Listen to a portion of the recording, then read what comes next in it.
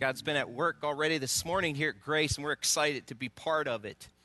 And we're wrapping up this Dude series today. And hopefully over the last 2 weeks, you have been challenged, encouraged, maybe even inspired by watching other men around you, maybe provoked and prompted by the Holy Spirit to be a different man. And my hope is this, is when you leave this place today, that you'll be different than what you were when you walked in. My hope is this, that God continues to grab the heart of a man and change him and make him more like him. And when that happens, there's no stopping what could happen with a man who's connected to Jesus Christ and sees the righteousness of God in him and walks in that power. Watch out, world. Watch out, Satan. Today, we're going to address this concept. Dudes, it's not too late. It's not too late to give up. It's not too late to give in. It's not too late to say, I've gone too far away from God to get back. It's not too late to recover from an adversity that's been handed to you. It's just not too late. And there are dudes in this room, there are dudes in the link, there are dudes that are watching on the internet that you think that your situation is too bleak, too difficult, you've messed up too bad, that it's just too late to ever recover and finish your life strong. I beg to differ with that. I'm always encouraged and inspired by overcomers. People who overcome, who take what they've been handed and overcome with it. I'm also inspired when I see dudes do that because it inspires me as a man to think, maybe my situation isn't as bleak. The Bible is loaded with examples of overcoming. I'm going to show you a real dude who has chosen to overcome in a way that will inspire you and cause you to think, I can probably overcome too. Watch this little dude. One!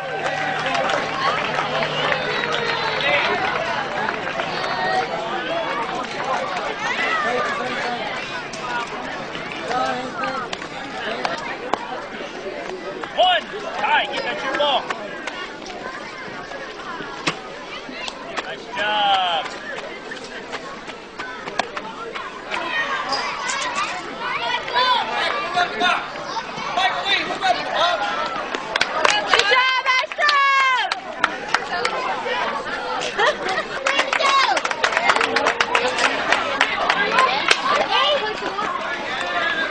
Hard swing.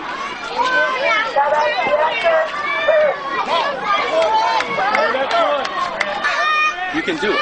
So don't hit that first piece of play up here, okay? You can keep it to get something you can drive. Drive it, okay?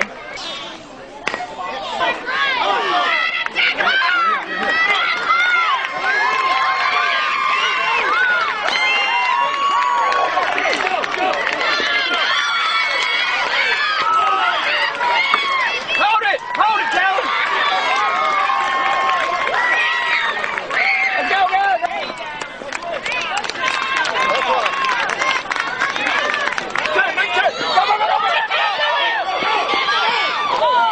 Get the ball, Ty.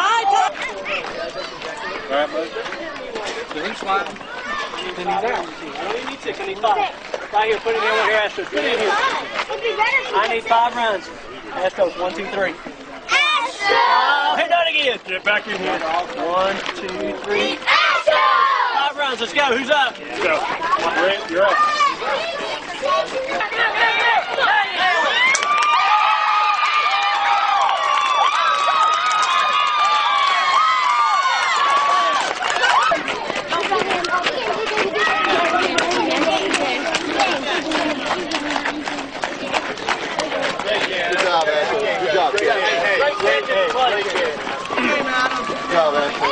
Hey guys, that was a great game. Hey, great game. Hey, that was a great game, guys. Good game. Great game. Hey, great game. Hey guys, great game. And your excuse is what? Seriously, what's your excuse, guys? It's too difficult. I'm not strong enough. I've messed up too much. It's too much hard work. Too lazy. What's your excuse? What's your excuse from becoming the man that Christ wants you to become? What is it after watching something like that? Is there anything you can say other than you just choose not to do it? What's your excuse? How can you watch something like that and not just be inspired from within and say, if that little dude can do it, then what I face is nothing compared to that? You know, one of the things I really love about that, you don't see those kids pitying him. You don't see him saying, hey, let me help you out. You see a guy who's taking what he's been handed and say, I'm going to make the best of this. And not only am I going to make the best of this, I'm going to rise above. I'm going to get into the game, and I'm going to be a spectator sitting on the bench. The dude was a catcher. He got knocked out at home. He slid into second base with one leg. What is your excuse, man? So are you going to live your life like we talked last week? Exploits or excuses? How are you going to live? You're going to live to the level that Christ created you to live, to the level that Christ gave his life for you, shed his blood on the cross? Are you going to waste that bloody, cruel redemption price on the cross because of a blame excuse? No more, guys. It's time you and I, as men of God, decide it stops here. It's time I get out of this vicious cycle of defaulting to insanity. It's time of all these weak little excuses like, oh, I don't know if I can do that. That fear stops you. Or becoming less of a man that Christ intends you to be. It's never too late to change the direction of your life. It has nothing to do with your age. I have had it with men who think they're too old to be used by God. Think about that for a second. Abraham and Sarah. Seriously, when's the last time you seen a birth announcement at Greencroft? It wasn't too much for him. God said it was going to happen. It happened. It has nothing to do with race, nothing to do with age, nothing to do with income. And I'm afraid too many men in this room believe it's too difficult. Remember, the Word of God is clear. Revelation 21, we looked at last week, says this. To those that overcome, to those that overcome, to those that overcome, to those that overcome will inherit the kingdom of God. Never, ever give up, men. It's not too late to overcome, but it won't be easy. Because if it was easy, then we will all tap into it. There's way too much talk in the Christian circles today amongst men saying, oh, I wish I could do that, and one of these days, and well, I should be doing more, and I should be plugged in more, and, you know, I should be using my life, and I shouldn't be wasting my life. After a while, it's just blah, blah, blah, blah, blah, blah. Just do it. Grab your Bibles today, and we're going to take a look at a man who was handed something that was very, very, very difficult, and he chose to make the best. If you need a Bible today, and you walked in today, we're glad that you're here. Hold your hand up. Men, I've been speaking to you. You better have your Bibles today and not borrow them from your girlfriends, and you better be carrying your own husbands. You should be leading the way with your Bible. If you need this Bible, take it home with you. Every man of God is not ashamed to carry his Bible. Turn to Genesis chapter 37. Genesis chapter 37. If you need this Bible, seriously, take it home. It's yours to keep. If you don't, bring your Bible back next week. Face your situation like a man. We're going to look at Genesis chapter 37. We're going to look at a man who was handed some adverse conditions. He never complained. He never griped. He never bailed out because it was too difficult. He just chose to take it and make the best, and he, with God, overcame. Genesis chapter 37, verses 1 through 4. Men, would you stand? We're going to read this together. Make sure it's your Bible and not your wives and your girlfriends. Just man up and go get your own Bible. Genesis, don't be ashamed. I'm serious. You didn't bring your Bible. You don't hold your girlfriends or your wives. Go get your own. Genesis 37. Let's read verses 1 to 4. Ready? Read, guys. Jacob lived in the land where his father had stayed, the land of Canaan. This is the account of Jacob. Joseph, a young man of 17, was tending the flocks with his brothers, the sons of Bilhah, and the sons of Zilpah, his father's wives. And he brought their father a bad report about them. Now Israel loved Joseph more than any of his other sons, because he had been born to him in his old age. And he made a richly ornamented robe for him. When his brothers saw that their father loved him more than any of them, they hated him and could not speak a kind word to him. You may have a seat. Thank you for reading, man. Scenario is pretty interesting. By the way, the translation NIV, this is just a little sidebar, that's the best translation of a richly ornamented robe. One translation has a coat of many colors. They actually get that from the Septuagint, which is a Greek translation of the Hebrew Bible. The best translation is a richly ornamented robe. It means it was decorated. It stood out. So Joseph is handed this situation. Seriously. He's loved by his father, not because he chose that, because he was born to his father in old age. It wasn't his fault that his mom and his dad decided to have a baby at an old age and somehow they loved him more. He had nothing to do with that birth. Mom and dad do what mom and dads do, and he showed up. So we can't hold it against him. Like, you should hold that against you because, like, you're the baby. No, you can't. He was just born. And so you have these brothers who know that father loves him more. It's the typical case of a younger sibling. You know, often you get a whole house of brothers. The younger brother often has to live up to the other brother's life. Like, my brother did this, and they always talk about your brother. Well, you're not like your brother. You're not like this. It's difficult to be placed in that scenario. Most of the time, older brothers like to beat up their little brothers. So Joseph was small. He was 17, and so he faces, and in addition to that, his father Jacob, Israel, loved him more. Joseph couldn't stop that. He just loved him more because he was born to him in an old age. And then in Genesis chapter 37, look what else happens in verse 5. Joseph had a dream, and when he told it to his brothers, they hated him all the more. He said to them, "Listen to this dream I have. We were binding sheaves of grain out in the field when suddenly my sheaf rose and stood upright, while your sheaves gathered around me and bowed down to it." Now seriously, think about this for a second.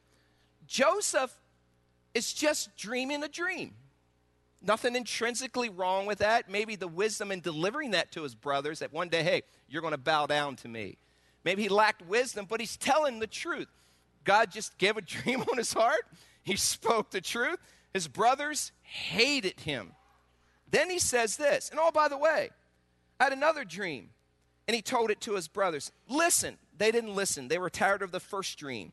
He said, I had another dream, and this time the sun and moon and 11 stars were bowing down to me. About this moment, big brothers beat him up, take his lunch money, and then he finishes the story. Verse 10, when he told his father as well as his brothers, his father rebuked him and said, what is this dream you had? Will your mother and I and your brothers actually come and bow down to the ground before you? His brothers were what? What's it say? Jealous of him, but his father kept the matter in mind. It's interesting there. It's often like Mary treasured these things in her heart. The father kept this in mind because he realized my younger son is dreaming dreams, and he's saying things that the older sons weren't saying. And so he kept the matter in mind because he knew that at some point this could potentially happen. It's like he checked it out, and he said, you know what? I'm going to hold that thought for a while.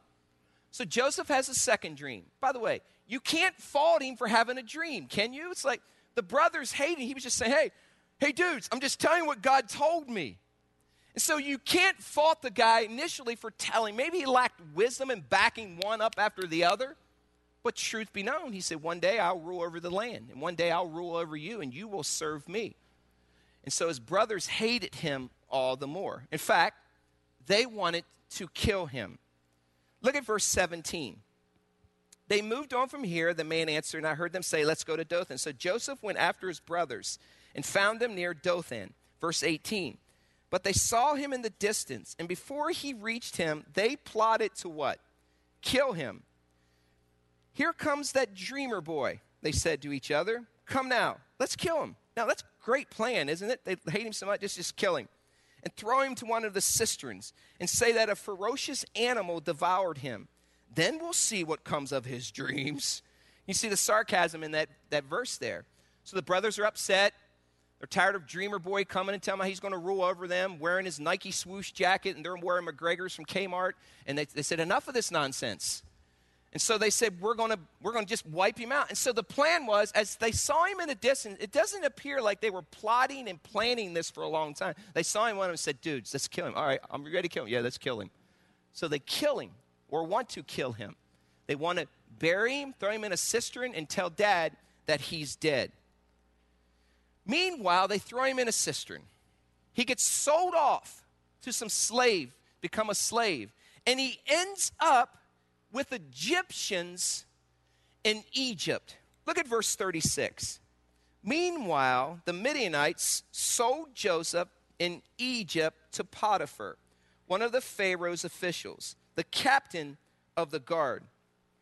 So for a minute here, just think through this. Started out one day, he just had a dream. By the way, what's wrong with having a dream? I mean, I've had many dreams. God, I feel like this is, God, will you do this? I'd love to do this with you. Can you help me? And so I've laid out dreams. And so there's nothing wrong with dreaming about your future and dreaming how God can use you. In this case, the brothers didn't like it.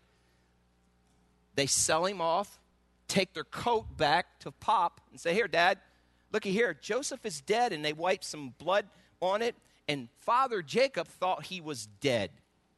So meanwhile, Joseph is sold off. He's in a foreign country and he's with Egyptians, far, far, far away from home. He could have in this moment, he could have crawled into a corner in Egypt, sucked his thumb, and became the baby boy of the family. He could have turned his back on God. He could have said, I'm just going to screw this whole thing, this Jesus thing, because if God really loves me, why did he allow this to happen? I did nothing wrong. He could have. He just manned up and became the man that God wanted him to become. Listen to me, men, today. Don't dare forget that your life was marked out ahead of time by God. And he fully intends to see you reach the destiny he's laid out for you, regardless of where he finds you right now. Some men in this room right now, you're cycling in sin.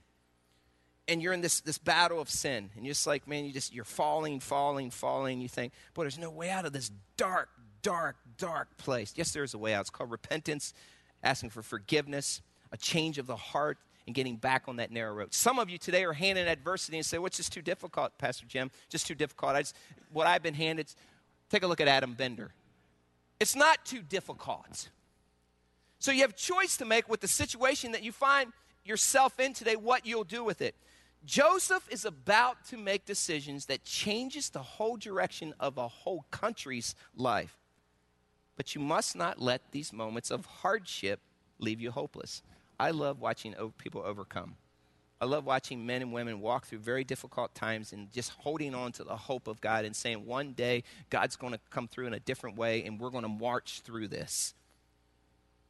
I've also been amazed by people who have been handed adverse situations and how they respond. I've been amazed watching Tim Tebow. He's a quarterback for the Denver Broncos. And if you know him, he was a stud quarterback in college for the University of Florida. And so ever since he's left every stage he's went to, even NFL, these analysts and commentators says he doesn't have what it takes to become an NFL quarterback. They said it in college, they said it in high school, and now they're saying it in pro. And so he's different. He's not your typical, if you're a quarterback, drop pass 3 steps and throw the ball. He plays the spot differently. By the way, he's a horse. He's 240 pounds. He would run over you. And I was thinking, won't you stand in the way once, commentator, and just think what you think after he runs over you. And so there's these announcers after games on Monday, they don't know what to do. They talk for hours, and they're like, I don't know. He just keeps winning. There's somehow he just keeps winning. This past week on Thursday night, they were playing the New York Jets. Denver Broncos was playing New York Jets. They were down 13-10. They had to go 95 yards. They were on the 5-yard line. There's 5 minutes left in the game. Analysts, commentators are saying, Denver's done. In fact, all those guys wanted to see Denver done because they don't know what to do with this guy because he has the favor of God on his life. So he gets in the huddle, and he says this to his team. The wide receiver he said this. Now, Up to that point, they had hardly even marched down the field. They scored 10 points, one defensive play. But anyhow, they get to the end of this game, and one of the receivers, Eddie Royal, said this. He said, we were in the huddle, and he said this to us. Tim Tebow said, this is where greatness happens. This is what you want if you want to be great. Everyone rooting against you. Everyone thinks that you can't do it. Everyone wanting you to fail. And Tim got in that huddle and said this is where greatness happens. When adversity is on your doorstep, when you're not supposed to win, when you don't have the typical 3-step drop, when you don't have what it looks like you should have as a quarterback, he says, this is our chance to be great. And he marched him down the field and ran in a 23-yard touchdown. And all week they've been saying, how does he do that? It's because he believes with God he can do anything. You know, what would happen if we really believed that? If we marched into our lives and say, you know, with God, we can do anything. What would happen if we just pushed off these adverse people, these adverse situations, and we turned them around like Joseph is about to do and use them for good and overcome? Take a survey right now, dudes, of your life. Don't raise your hand. You don't want to embarrass yourself.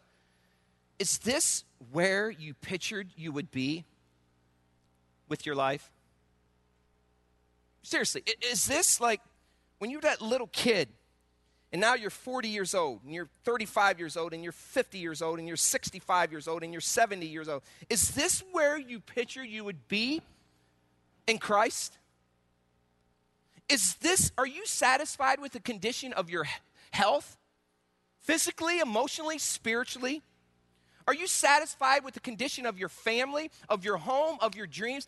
Do you walk away and you wake up and say, yes, with God, look what we've done? Or is there this part of your heart saying, man, I got to pick it up. Listen to me. No matter where you're at, dudes, no matter where you find yourself today, it's never too late to turn it around. Never too late. This could be your moment for greatness. When all the odds are stacked against you and people are saying, oh, I know his story. He gets to a point, then he says something, then he drops off. Oh, I know his story. He gets going for a little bit, and then he plummets in sin. Oh, I know his story. He just bails out. This could be your moment of greatness. Everyone's rooting against you but God, tapping into his power and standing above and doing something great. For many of you in this room, you somehow believe just the opposite of that, though. You believe you kind of deserve what you've been getting and where you're at. And even worse, you think God would never bless because I've sinned too much. So it's just too late for you and God, you think, for him to do a resurrection in your life. It was as somehow you think that your story is too difficult for God. Do you think Joseph ever thought that? Do you think that he ever thought? No, he didn't. He always knew that somehow God was going to allow him to become and be placed in a place where he could be used greatly by him. Over these last few weeks, I've tried to challenge you, encourage you to not settle in your present condition. And way too much is at stake for you to do others. I had a guy come up to me, Joe Sparkling came up to me just during the worship set. Just a few weeks ago, his father was dying. And he wasn't sure of his father's salvation. And Joe came up to me and told me, he said, you told a story one time about your friend that was 18, 19 years old, and you never told him about Jesus, and that's bugged you your entire life. You wish you would have told him about Jesus Christ. And he said, I remembered that story. He said, I made sure before my father died that I shared the gospel of Jesus Christ with him. And he said, I got to tell you something, Jim. He said he prayed to receive Christ before he died. That is just awesome. That inspires me. He said, I did what I was supposed to do. I didn't let him die and go to hell. I spoke truth. I did truth. I gave him truth. And he said, my dad is now a Christ follower. He said, I manned up. He didn't allow the situation to remain as it was. Some of you need a win, by the way, to see what it tastes like so you can crave that taste for the rest of your life. Seriously. Some of you haven't had a win for so long, you forget what it tastes like to win. And for those who understand what I'm talking about, it's like when you taste that win, it's like it drives you with Christ. I got to have that again with God, because with God, together we can celebrate. And some of you need a win so bad so that you can crave that taste the rest of your life. And God is saying, I want to give you that win, but you got to believe we can get that win. But it requires hard work, choosing to do the hard things. Yesterday, there was a large group of us here from Grace, the whole pastoral staff, Scott from our tech, and Jeff, our facility coordinator, and other men in this room decided we would run the Tough Mudder or this event in Attica. And let me tell you, there were moments all along the way. 26 obstacles, 12 miles, climbing walls, running through water, jumping off a cliff that's 20 feet into the air, plummeting into a quarry. And for a moment, seriously, I thought I was dead, because it was so cold, I panicked, and then finally every other guy said that. And there were moments along the way that all of us could have just given up and bailed out. But to stand at the end of this event with every guy, to finish with every teammate, all 8 of us, and get to the end, and to stand and look back and see all these obstacles and see all these adverse things, and to know that we finish as a team and not one of us chose not to complete an obstacle, there was just this deep satisfaction, and my calves were screaming, telling me and reminding me of it. Let me tell you, guys, don't be that guy who doesn't man up and do whatever it takes to find the win for Christ. Not once during this entire episode that we're going to see today in Joseph's life does he play the whiner or victim. Take a look back at your week, by the way. Were you all talk? Did you leave last Sunday and say, I'm not going to be that guy? And then Monday you were fired up and you went into the gym and worked out and you dug into God's word and you got on that blitz for like 2 days and you told people about Jesus Christ and you treated your girlfriend right in a godly way and you treated your wife and your kids right and you gave them the time. And about Wednesday rolled around and you're getting tired and you started getting lazy on Thursday and now you're coming back in and it's like, oh man, I'm the same guy I was. Listen, it's time we break that cycle. It requires hard work. At any moment, you have a choice to make. Joseph is about to make a choice that changes the direction of his life and the direction of the whole country. You see, the test of courage for man comes when we are in the minority. The test of tolerance comes when we're in the majority. Think about that for a second. The test of courage comes for men when we're in the minority. The test of tolerance comes when we're in the majority. Will I tolerate this since everyone else is doing it? Will I do this because if I do it, it's difficult and no one else is doing it? It's 2 situations that require courage to do both. Becoming a man of God, you've heard me say this, but it's worth repeating. It's not just going to happen today. You're going to say, yeah, Jim, I'm going to be the man of God today, and you're going to leave here. It's every decision you make. It's the decision you made last night to get a good night's rest. It's a decision that you're going to make tomorrow morning to spend time in God's Word. It's a decision that you made last night where you took your eyes and viewed things. It's a decision that you made with your mouth this week in the workplace, what you said. It's a decision that you made with your wife to love her. It's a decision that you made on Wednesday morning when you were really tired after working out on Monday and Tuesday and your body was screaming and you said, I can't go back out. It's all those decisions that add up. It's not like one day, I'm going to be a man of God. I'm a man of God. When did you become a man of God? Oh, I became a man of God on November 20th in 2011 at Grace Community Church. What have you done since? Nothing. That's not a man of God. It's all the decisions that add up with your regular decisions that you make each day. So it's never too late to become that man of God. But we must never give up. Let me speak to you men today like we're in a huddle. Keep believing. Let's get this thing done for crying out loud. We can do this. We can kick Satan's butt. We can win with Jesus. We can overcome. We can be great with God. Greatness is stamped on your DNA. We can win and we can crave that win and we could do something that the Church of Jesus Christ has never seen before. if men just decide to be men of God and let the righteousness that's on them because of the blood of Jesus Christ walk in that power and say, let's kick back Satan's doors of hell and let's take back property that he's stolen from us and let's just be men of God. We can do this. But you must believe that.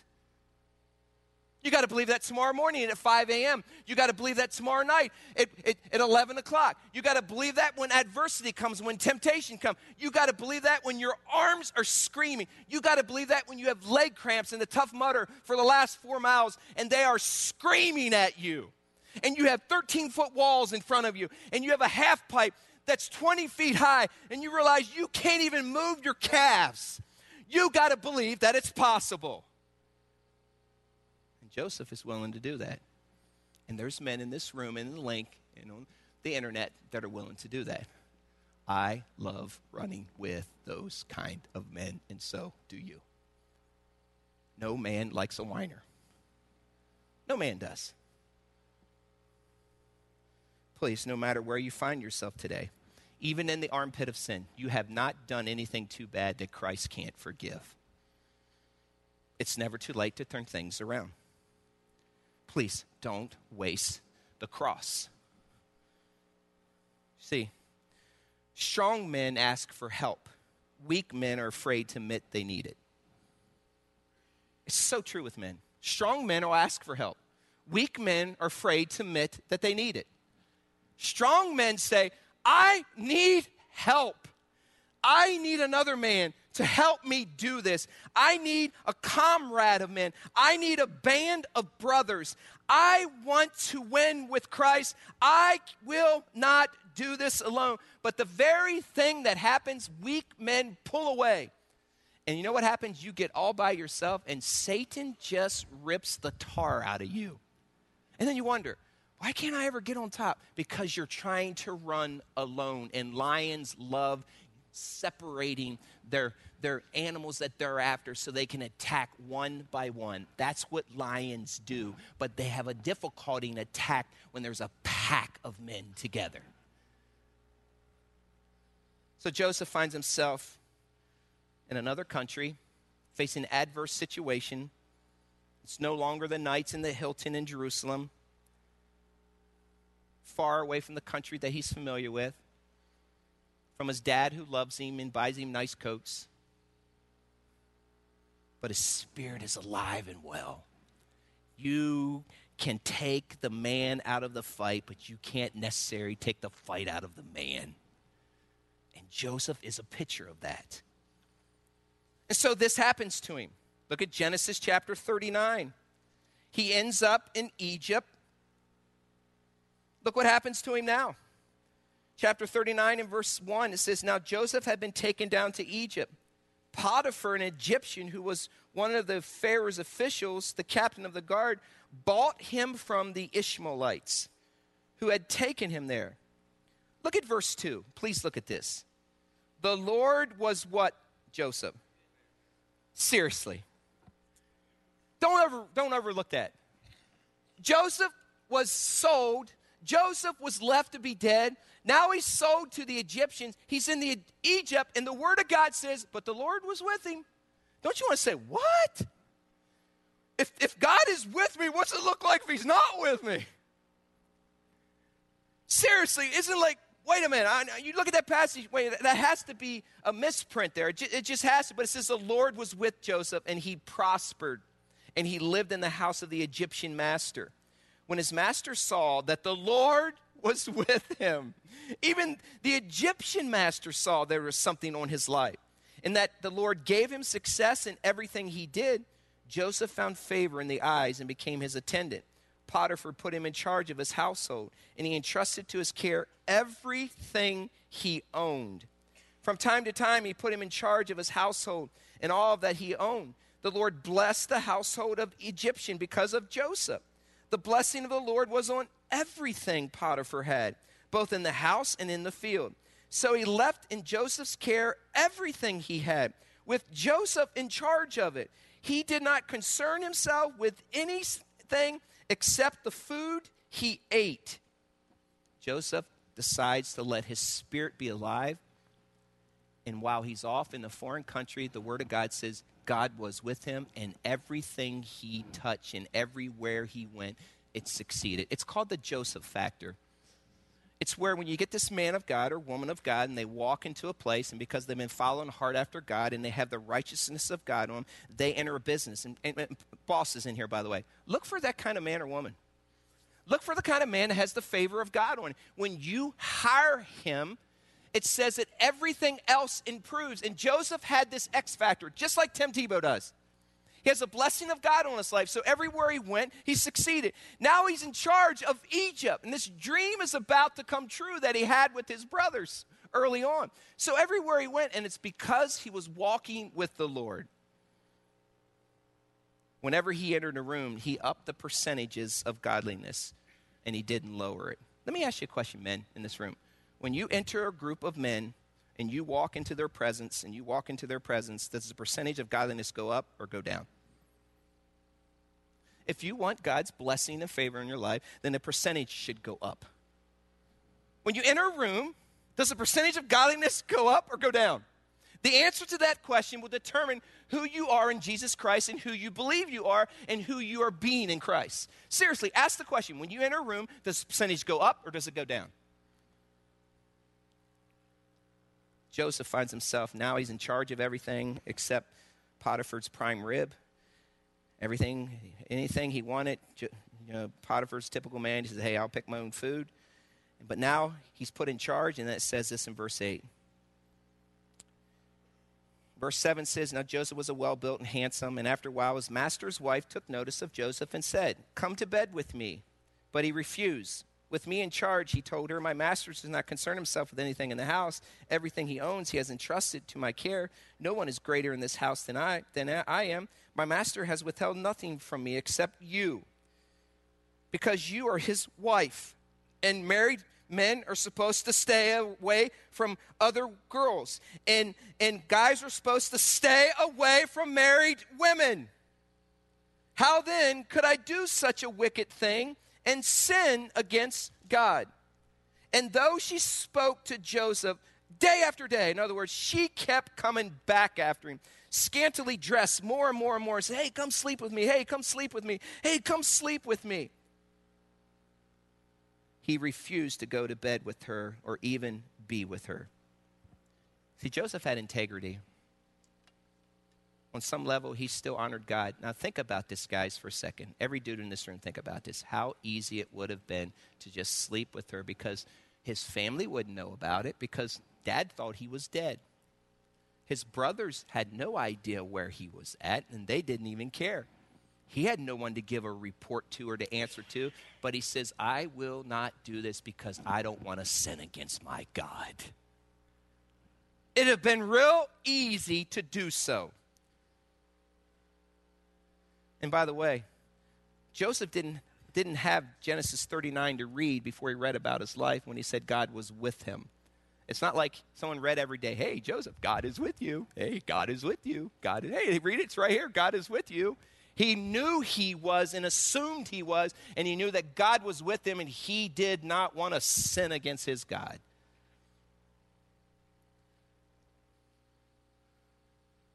Right now is your moment to live or your moment to die, dudes. It really is. You see, you must either accept the atonement for your sin and surrender it over to God and repent and receive forgiveness. Right now is your moment to do great things. These are the kind of moments that dudes can shine and do great things. These are the kind of moments that your wife is hoping that you would respond with. These are the kind of moments that your mama is hoping that her son grows up and makes the wise choice. These are the kind of moments that boys, 17-year-old boys, become men of God, where they battle off that temptation and say, even though my flesh is saying, do it, my conscience and the Spirit of God is saying, don't do it. Your moment is right now, men. Your moment to do something great is here. Yet some of you are wasting your life looking at pornography, and you wonder, why am I having such a difficult time? Why do I feel so depressed? Why am I so wiped out? Why is this and why is that? Because you're spending hour after hour looking at pornography on the internet and on your smartphone. No man of God wastes his life looking at pornography. By the way, that's somebody's daughter that you're looking at. No man of God is overeating. No man of God is oversleeping. No man of God is underachieving. No man of God is disgracing the name of Jesus Christ, looking for a shortcut. No man of God is lazy. No man of God cheats on his wife. No man of God does things that only men of the devil do. There should be a distinct difference between a man of God and a man that isn't a man of God. And for far too long, it's been quite fuzzy. This is your chance for greatness. And Joseph is shining bright as the stars. Look what happens to him. He does the right thing, and God is with him, and so you would think that God would reward him, wouldn't he? Good job, Joseph. Look at verse 11. One day he went into the house to tend to his duties, and none of the household servants was inside. She caught him by his cloak and said, "Come to bed with me." But he left his cloak and he ran like you're supposed to do, run from temptation. Verse 13, when she saw that he had left his cloak in her hand and had run out of the house, she was embarrassed is what she was. She was shamed by her going after him. She had never met a man of God with integrity like this. She called her household servants. She said, "Look, this Hebrew has been brought to us to make sport of us. He came in here to sleep with me, but I screamed. When he heard me scream for help, he left his cloak beside me and ran out of the house." She kept his cloak beside her until his master came home. Then she told him the story. "That Hebrew boy you brought here to make sport of me. But as soon as I screamed for help, he left his cloak beside me and ran out of the house." When the master heard the story, his wife saying, "This is how your slave treated me," he burned with anger. Joseph's master took him and put him in prison, the place where the king's prisoners were confined. In other words, this was lockup, hardcore kind of prison. But while Joseph was in the prison, verse 21, the Lord was what? Come on, how can God be with you when you get falsely accused? How can God be with you when your brothers want to kill you? How can God be with you when you're in a foreign country? How can God be with you when you don't have any chance to call home? How can God be with you when you're doing the right thing? Because God is with us, and sometimes we face adverse things. Get over it. And it's what we do in those moments that's significant. And Joseph is going to shine like the stars.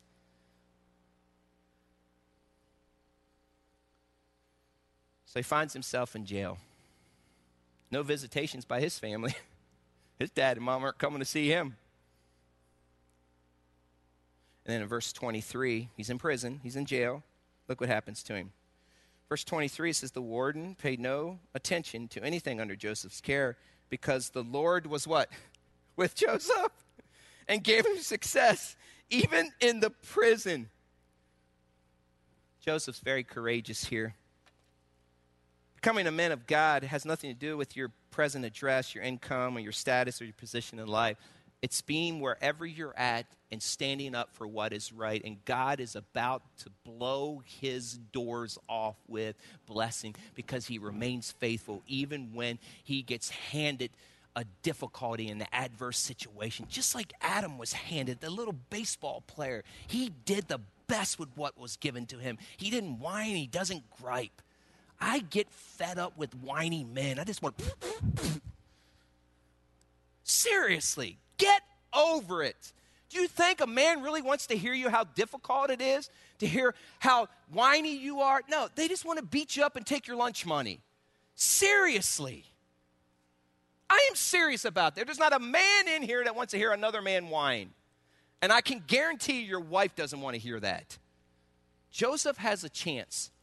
He really does. To shine. But he has a choice to make. Not every man in this situation would do the same thing. In fact, most of us are familiar with D-Day, as we call it, the invasion in Normandy, France. And when we often think about that, we think of these heroic men that just stormed into France and into enemy's way and gave up their lives so the Allies could win. And we rarely hear that there were other things going on during that time. A bunch of men were dumped in. Some chose to be great. Some chose to be cowards. Listen to this.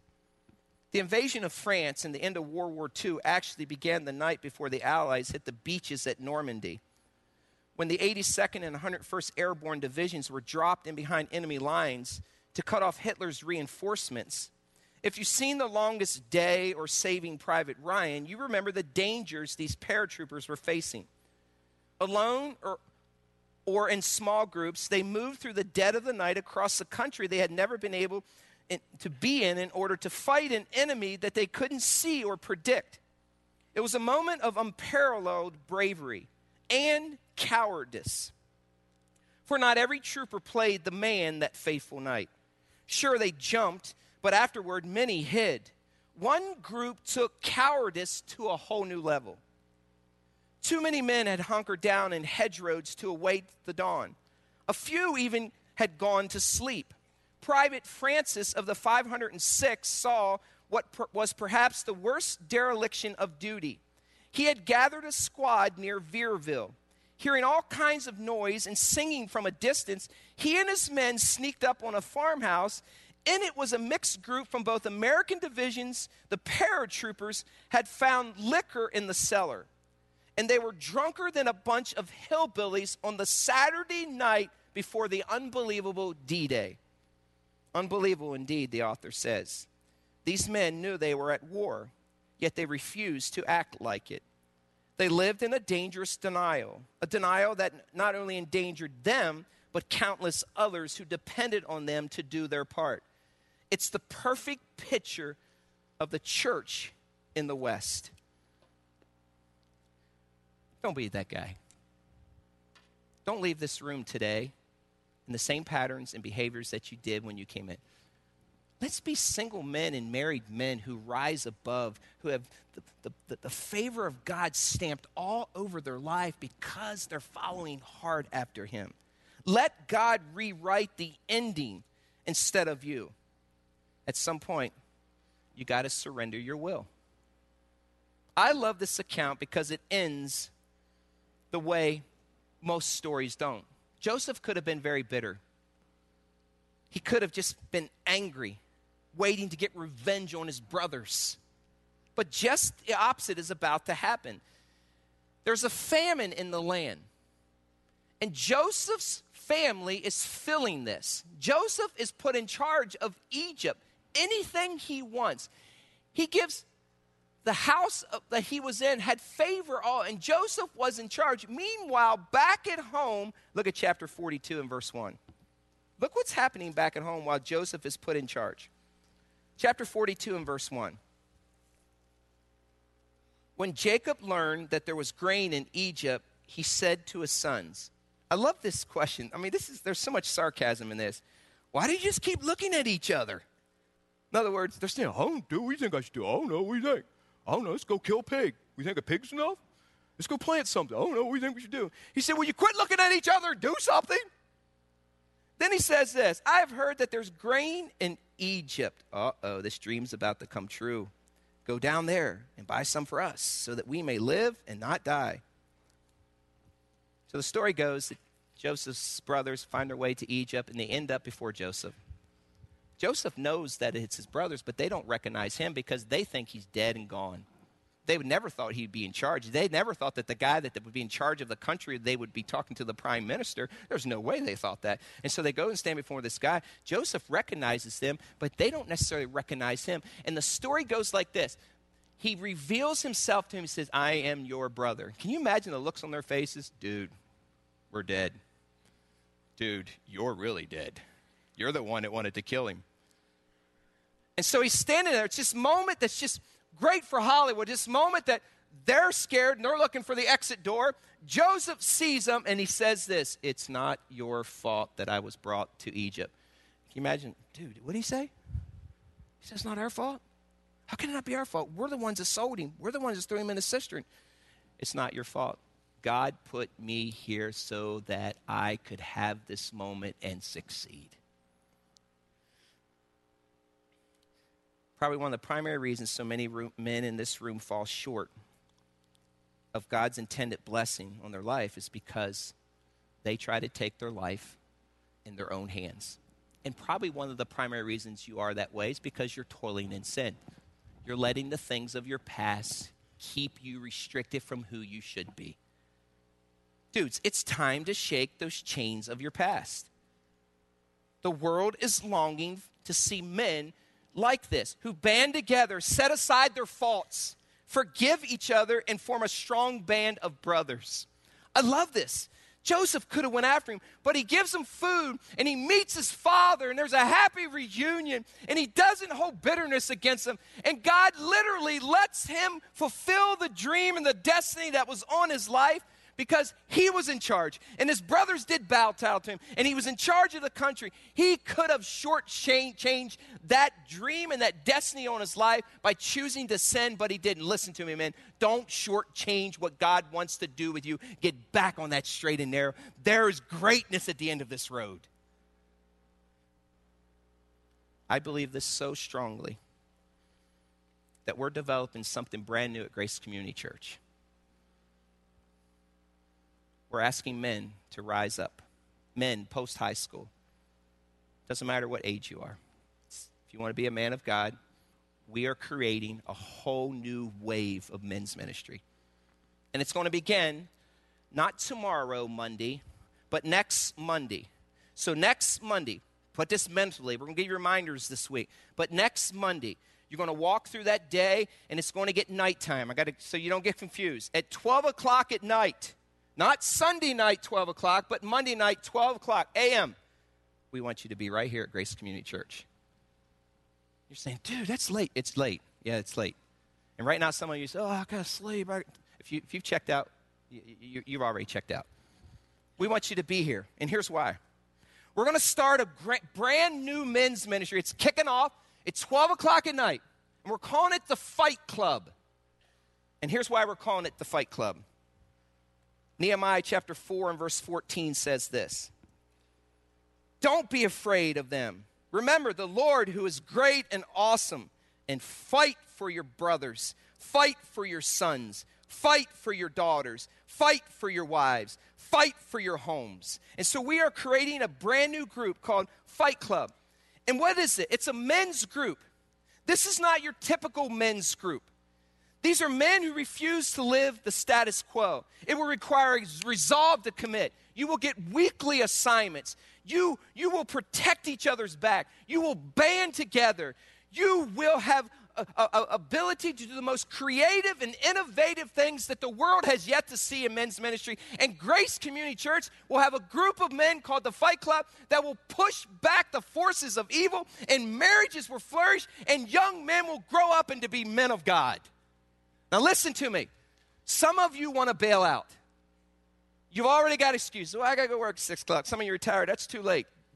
Show up if you want to be a man of God. I'm telling you guys, this is exciting. And don't be one of those guys that said, hey, I'll just let someone else go. And then you ask them, hey, what was it like? You're not in. You got to show up. There's mystery to this. Every part of you will be encouraged. It has nothing to do with what age you are. And listen, once you come in and you commit, we're going to have a creed from the Word of God, and you're going to commit to it. You're going to see something like you've never seen, ladies. Now listen, don't make your wife remind you of that night. Show up Monday night, 12 o'clock in the evening, Grace Community Church. Now, you might say, well, Pastor Jim, I got a long ways to go before I can become a man of God, and probably true, because in this room are probably men who don't even have God with them. You don't have God with you. You don't remember a time where you crossed over from death to life, where you surrendered your soul to Jesus Christ in your heart, and you say, you know what, from this day forward, I'm going to walk with Jesus. There are men in this room who have never surrendered their lives to Jesus. Let me tell you something, men. The best decision you'll ever make is to surrender to Jesus and make him the Lord and leader of your life, bar none. Bar none. And there are men in this room, you've heard these messages over the last 3 weeks, and you say, man, that'd be great if I could have destiny on my life and greatness on my life, and I wish I wouldn't be that guy. And some of you men, if you can't remember a time when you drove a stake in the ground and said it was on that day, or if you just kind of raised your hand in a service, yeah, I'll go come to Jesus, and it stayed in your head and it didn't go to your heart, it wasn't genuine. Listen to me, men. If you want to have the Lord with you, and you want to see your life resurrected and potentially your family and the world resurrected, then you can't do it alone. You need Jesus Christ. I'm going to give you a chance. I'm not going to wait 15 minutes for this. It's either you do or you don't need Jesus. And it's either you do or you don't, and you take him right now. The Word of God makes it clear. We confess with our mouth that Jesus is Lord, and we repent of our sins. He becomes the Lord and leader of our life. Jesus went to the cross and died for your sins. You repent, and repentance says you turn and you go in the opposite direction. You work and you go in the opposite direction, and you go in the opposite direction. And it means listen, from this day forward, everything changes for you. It's the first step in that new walk with Jesus Christ. And by the way, it's the best step you'll ever take. So listen to me, man. It's either you're in or you're not in. Let me just say this, though. I know there's men in this room who need Jesus Christ. I know those men in the link. I have given my life to see men come to Jesus Christ. Don't waste this opportunity. Don't waste the redemption that was shed on the cross by a Savior named Jesus Christ. He loves you way more than anyone could ever love you. He's a good God. And I don't stand here in the pulpit each week and preach because I'm paid to do it. I do it because I love my Savior. And he loves you. I'm going to ask you to do something very bold. If you can't remember time that you gave your life to Jesus Christ, or you would say, I'm going to do something brave and bold, today is the day. We've already had 10 men in the first service. Just surrender. If today is the day that you want to give your life to Christ, men, just stand up. I'm not going to wait. Just stand. Just stand. Don't be ashamed. Stand up. Don't be ashamed. I'm going to give you 10 more seconds. This is life and death. 9, 8, 7, 6, 5, 4, 3, 2, 1. Let me speak to you guys. This is the best decision you've ever made in your life. Listen. Hold on. Listen to me. Don't let anyone tell you otherwise. Jesus Christ lives in you. The power that resurrected Jesus from the grave lives in you. You are dangerous. You are powerful. You are strong. With God, you can do anything. And when the devil wants to tell you otherwise, you tell him who he is, because the Bible says, greater is he that's in you than he that's in the world. And from this day forward, everything changes. I am proud of you. Are we proud of them, church?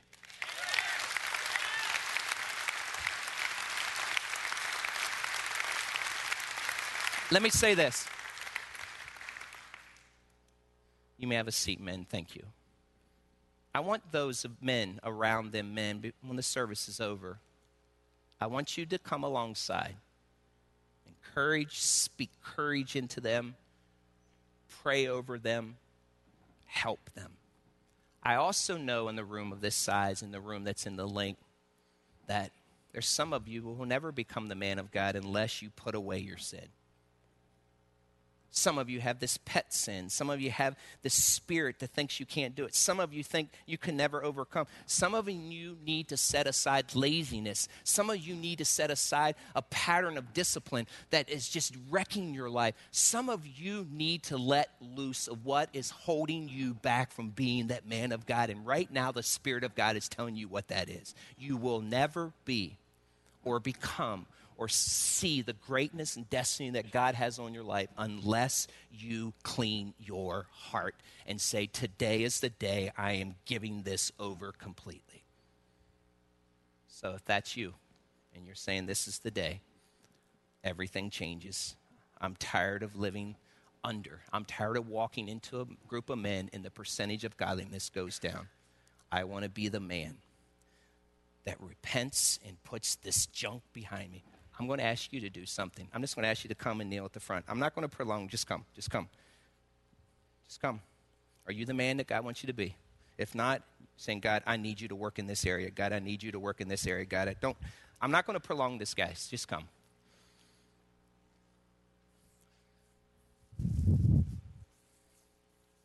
Come in the link. If you're in the link, come to the front stage. Pastor Jeremy is there. It doesn't matter what your wife thinks right now. It doesn't matter what your girlfriend thinks. It doesn't matter what your friend thinks. It only matters what Jesus thinks.